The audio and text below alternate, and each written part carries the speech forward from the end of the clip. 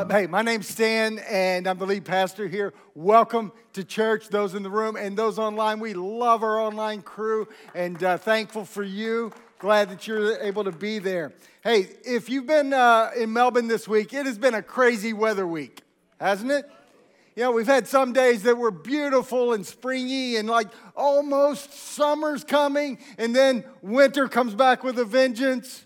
And we've had storms and rain and all of those kinds of things. It's been a crazy weather week, but for those of us in Melbourne, we know that that's just a normal week, right? Because it can happen at any time in the year just like that. So what weather is your favorite type of weather? Tell the person next to you. Type it in the chat. What kind of weather do you like? I'm hearing cold. I'm hearing very hot. Well, let me ask you this. Does anyone like storms? Anyone like storms? Yeah, storms are good for about 5 minutes. But then storms kind of make a mess around things, and you got to clean that mess up and everything. But one thing I'm confident about is even if you're different about the kind of weather you like and whether you like storms or not, no one likes storms in your life, right?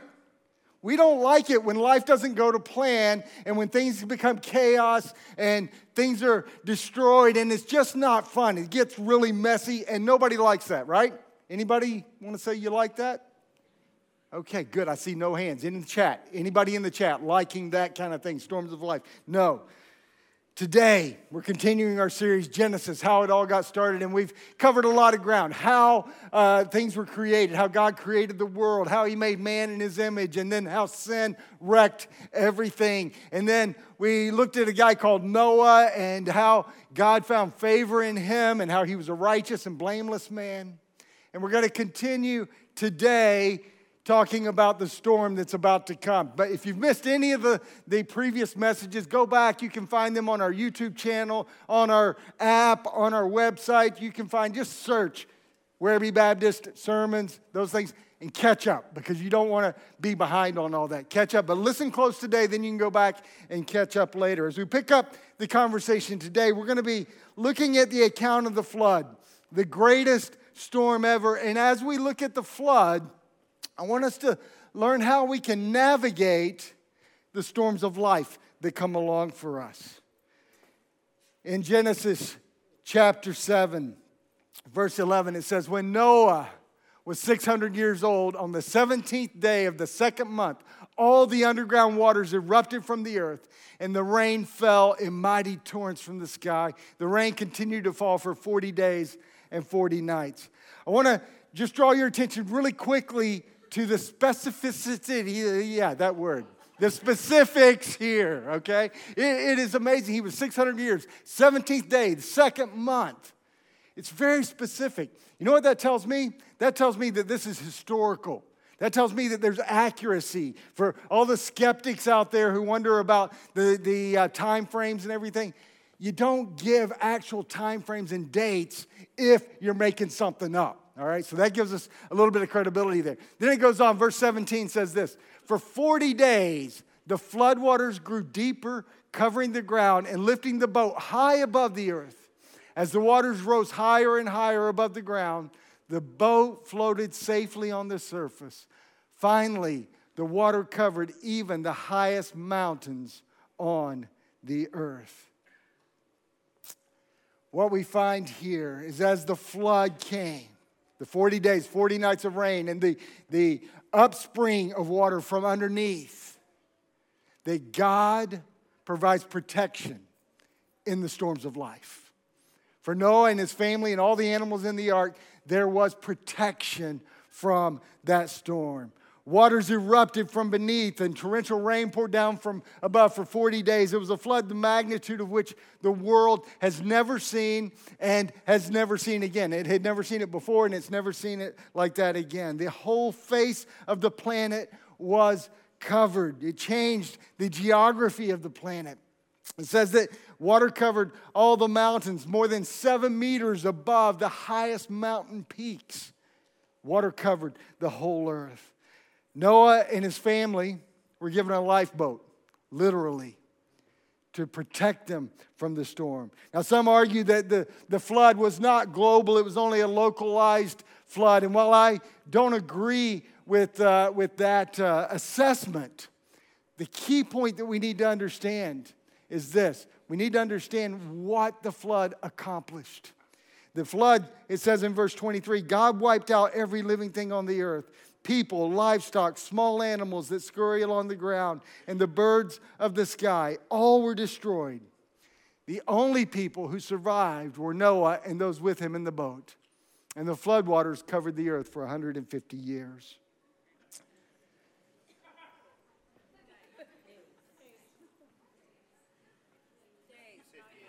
Days, oh. Hey, you know what? That was a test. Yeah. And you passed. Woo. Yeah, all right. I got smart people today, so I need to do my smart preaching. There we go. All right. Hey, all humanity, all the animals that were not on the ark were destroyed.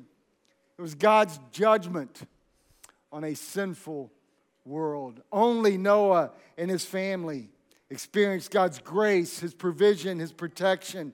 And, I believe Noah would have been extremely grateful for God's grace and God's provision of the ark and God's protection. But I also think that Noah was human.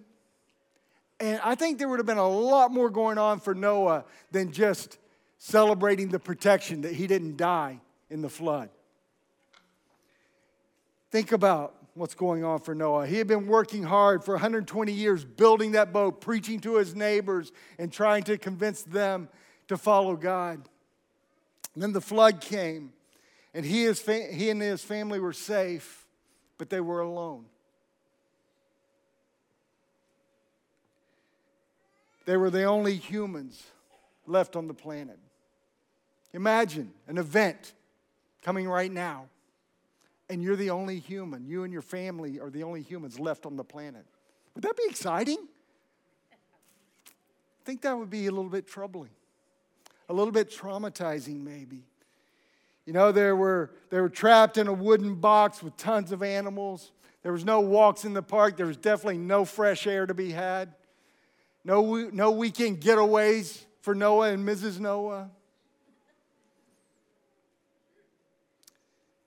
And think about his 3 sons and their wives.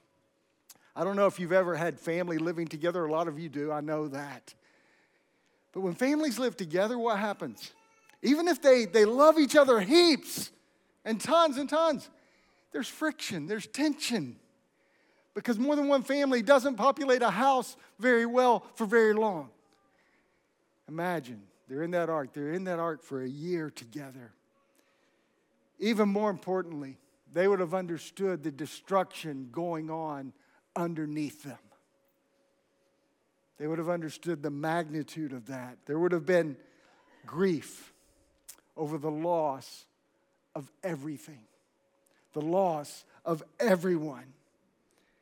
Every day on the ark, there would have been heaps of work to do, just feeding the animals and tidying up the place to make it livable. You know what this teaches us is that when we're going through the storms of life, even though we're protected in the storms of life, we still experience pain. There's still pain, even though we're protected. It's still a storm, and storms are destructive. Storms still do damage. Storms take a toll on us, even if they're our storm personally in our life, or if it's extended a little bit away from us, it still takes a toll on us. And can I just say, it's okay that in the midst of the storm, even if you're protected, to feel all kinds of emotions, confusion, anger, sadness, grief, maybe relief because you are being protected. But then when you feel relief because you're being protected from the storm, guess what you're also going to feel? You're going to feel guilt sometimes because you got protected when maybe other people didn't. Even if we're protected, there's still loss and grief. What storm are you going through right now? What's going on in your life, or what's going on in the life of those around you that's impacting you deeply? Maybe your storm is economic.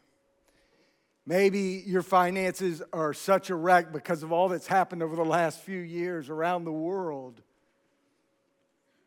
that you don't even know how you're going to pay your bills next month. Maybe it's the loss of a loved one. It seems like they went far too soon and you don't understand that. Maybe it's a relationship storm. Maybe one day you said, for better, for worse, in sickness and in health, till death do us part. And then when the worst has come, you don't know if that relationship's going to make it or not. Maybe your kids are going off the rails and you're heartbroken and devastated. Maybe you are a kid and it's a parent that's gone off the rails and you're confused and angry. Maybe it's a terminal illness that you've been diagnosed with or a loved one's been diagnosed with. Or maybe it's like the great flood where it came at you from all sides and there's so many elements to your storm and your pain right now that you couldn't even describe it well. You're in a place that you never imagined and maybe you even feel hopeless. Like the storm's never going to pass. Friends, I want to tell you today that there is hope. And that the storm will pass. In Psalm chapter 29, we read a song that David wrote, and it's quite probable that he was watching a thunderstorm as he wrote this song when you read it.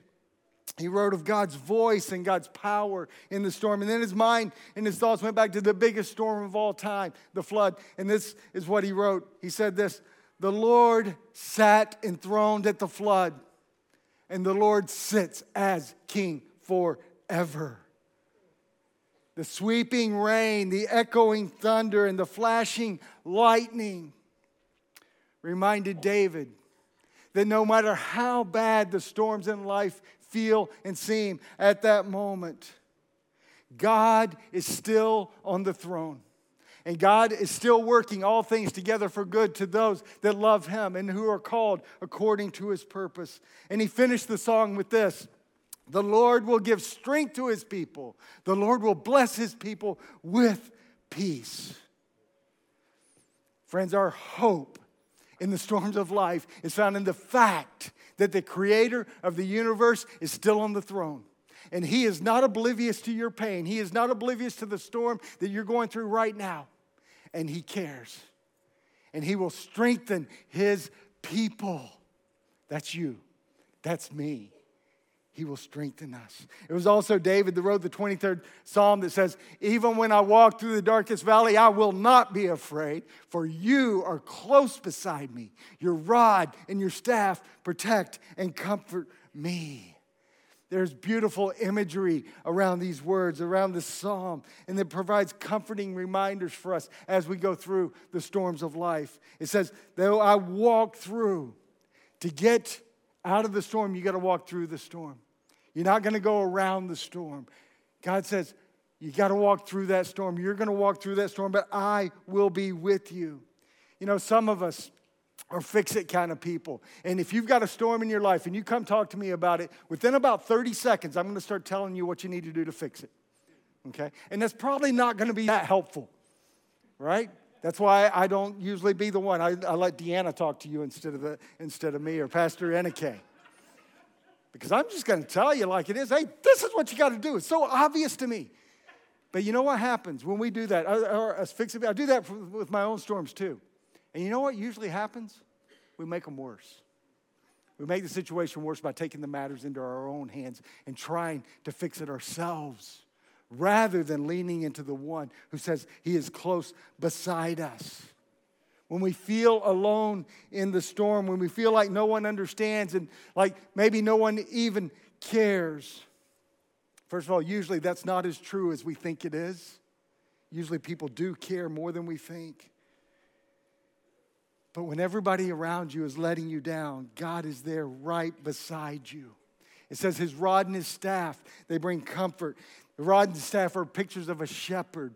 Shepherd lovingly caring for, guiding, comforting, directing the sheep, and doing everything for their own good. You know what we learn from that is that while we're protected, we may have pain, but God gives peace in the storms of life. Even in the midst of the storm, you can have peace in life.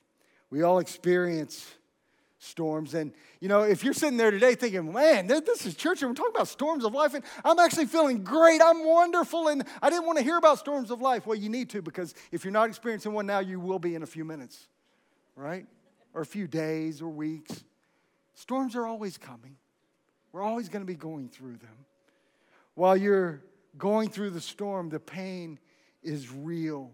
And when the torrents of rain come, sometimes the tears are necessary, and they're okay. When you're feeling overwhelmed with sadness and grief, it's even okay not to feel happy all the time. Really, it is. Just not around me, please. But no, seriously, it is okay.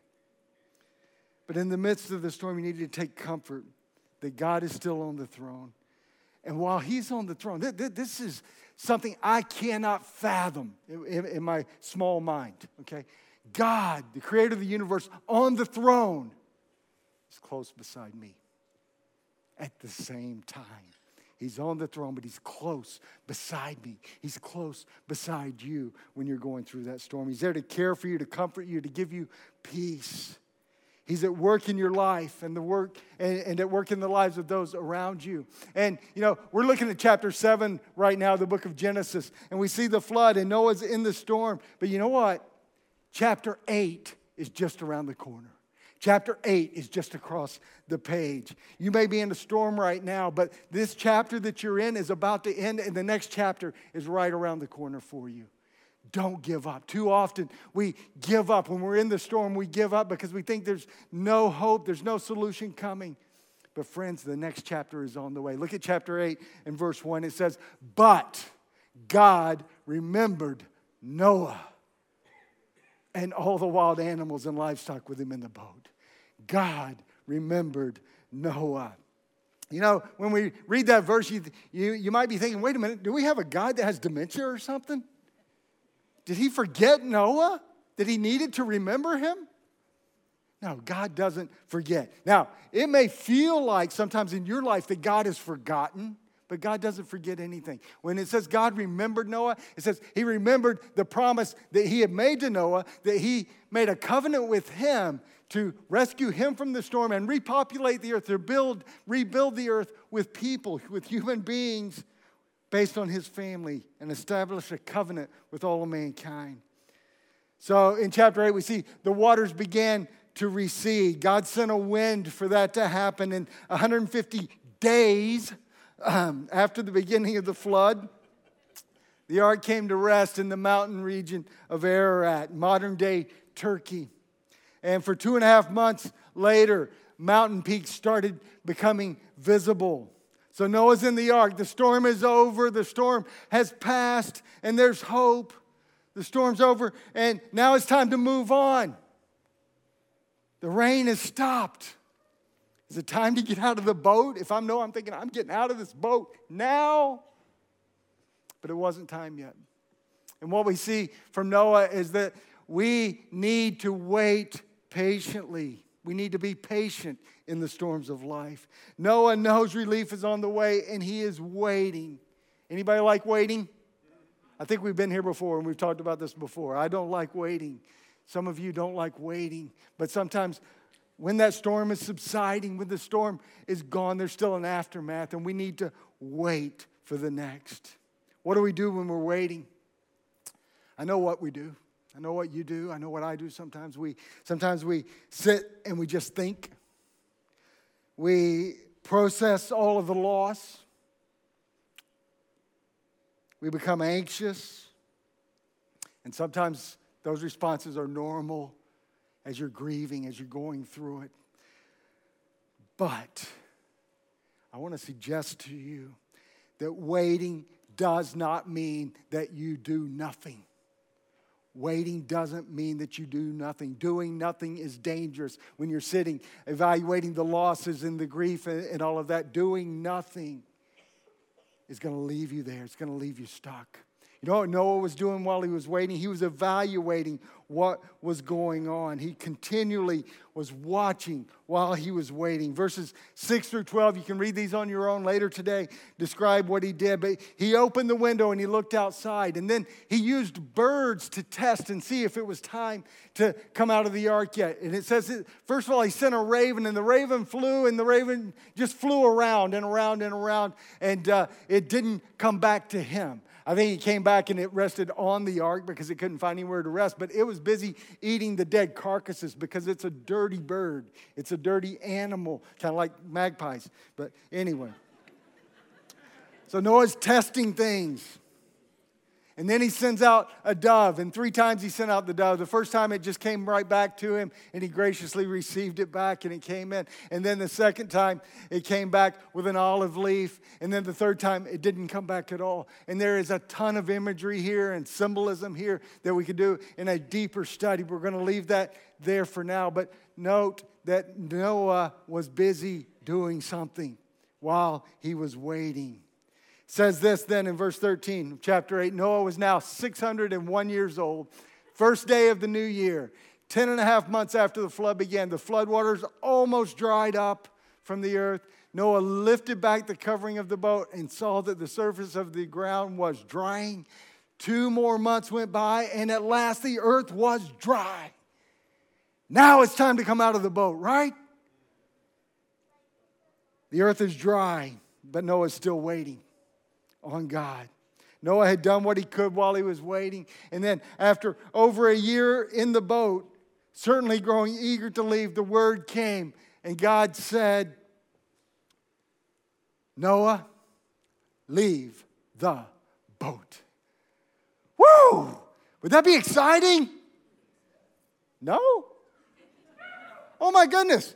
You've got protection and pain, okay, and you found some peace in the middle of it, and you've been patient, but now it's time to leave the boat. That's exciting, friends. Have you read my notes? Do you know where I'm going with this? I think you might, because the storm's over. Life can get back to normal now, right? Not exactly. Not exactly. What do you think they're going to find outside the ark? Destruction, devastation, sights that would be horrific, smells be pretty unpleasant. And while they were tired of living in the ark, there would have been some apprehension and some anxiety about what was on the other side of that door when it was time to leave the ark. See, at least in the ark, they knew what to expect, and they learned how to function, and they had routines that they went through every day. They didn't know what life would look like on the other side. What they knew is that it wasn't life as normal. It was going to be different. If we read on, it says that they left the ark in a structured way, 2 by 2. Yeah, you can imagine all the animals lining up in order and then just filing out in procession. You know, I don't know if it really happened that way or not, but I know that it describes it as very structured and organized. And the structure and organization is going out into a world of chaos. That's what they were confronting. So they probably needed to be structured and organized to combat the chaos they were about to face. You know, through this whole season, we see Noah as a man of strong faith. It required faith for Noah to build an ark to start with. Didn't make any sense, but he built the ark.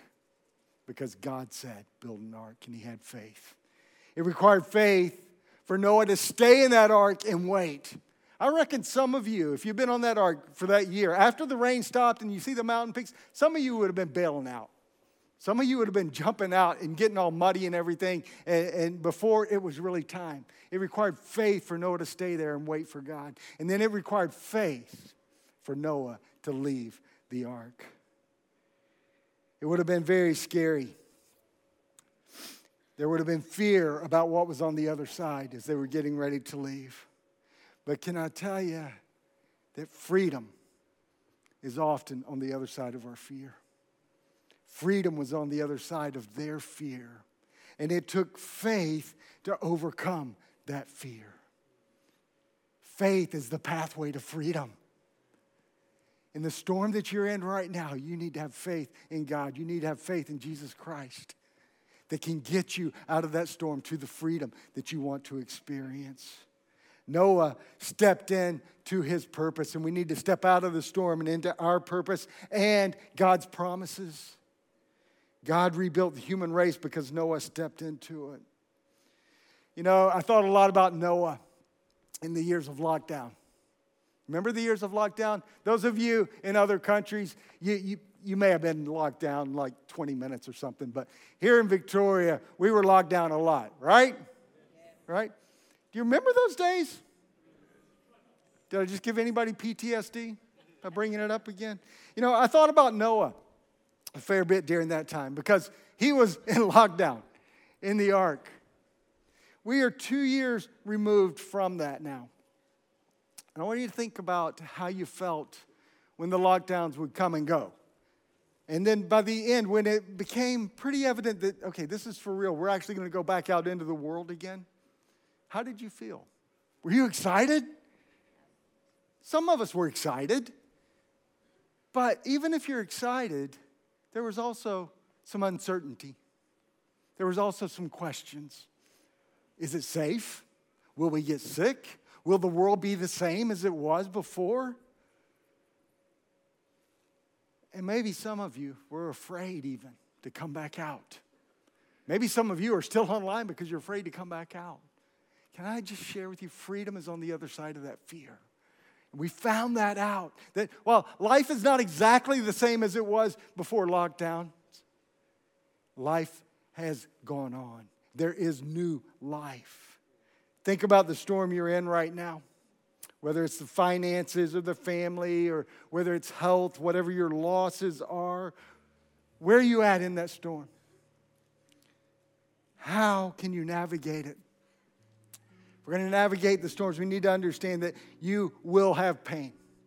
Acknowledge that. Don't think that the pain is wrong or don't think that you're weak because you feel pain. It's okay. You're normal. Those feelings are valid. But God is with you. And because God is with you, you can find peace. You can find peace in the midst of that storm. You need to lean into His presence because He's on the throne while you're in pain. And He's close beside you and you can find that peace. And you know, you may go away from here today thinking, okay, yes, I'm in a storm and it's painful, but yeah, I can have that peace. And you might feel a little bit better today. But you know what? The storm's still not completely over. The waters haven't necessarily receded. The situation didn't magically change because I told you to let the pain be okay and find peace. So you're going to need to be patient while things change, while you come out of the storm, while you're waiting for that next chapter. And while you're waiting patiently, be preparing for that next chapter so that you can step into your purpose. Step into God's promises for you. Life after the storm is uncertain, friends. It's going to look different. Life may need rebuilding, whatever your storm is that you're coming out of. The future is unknown, and that comes with a fair amount of fear. And when the fear is there, you've got a choice to make. You can stay in the rubble of the storm, paralyzed by fear. Or you can imagine a future that is different. And you can take a step of faith towards new freedom. Because freedom is on the other side of our fear. And to overcome fear and experience freedom, you need to take a step of faith. Father, thank you so much for this day. Thank you for the account that we have in your word about this great flood. And Lord, it's a traumatic thing to even read about and to study and understand what was going on. But Lord, thank you for the lessons that we can learn. Thank you that we can know that in the storms of life we're protected. But that protection doesn't mean it doesn't hurt, and that we don't go through some pain. And Lord, I want to pray for all those in the room right now who are going through pain. I pray that you would bring peace, that you would bring comfort, that while they're walking through the darkest valley, they would not have to be afraid because you would be close beside them. Be close beside them, please, Lord. Lord, help us with our patience. But then, Lord, when you say move, when you say it's time to come out of that storm, it's time to start that next chapter, help us have the faith to step into our purpose and step into your promises and experience freedom. Give us faith that overcomes our fear. In Jesus' name, amen.